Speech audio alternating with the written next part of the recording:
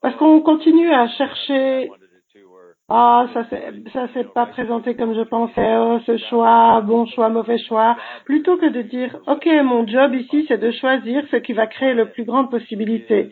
Pour la planète, le futur de la planète, et des gens sont dans la balance. Oh, ils m'ont fait mal. Ah, je peux pas choisir le bon choix. Ah, ton boulot, c'est de choisir des plus grandes possibilités. C'est pour ça que tu es là.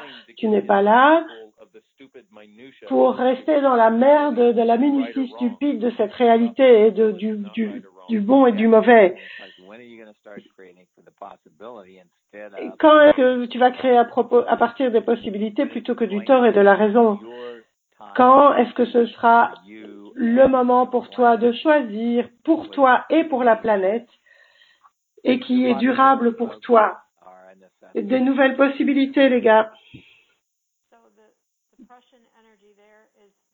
Donc, la pression et l'énergie qui est là, ça n'est pas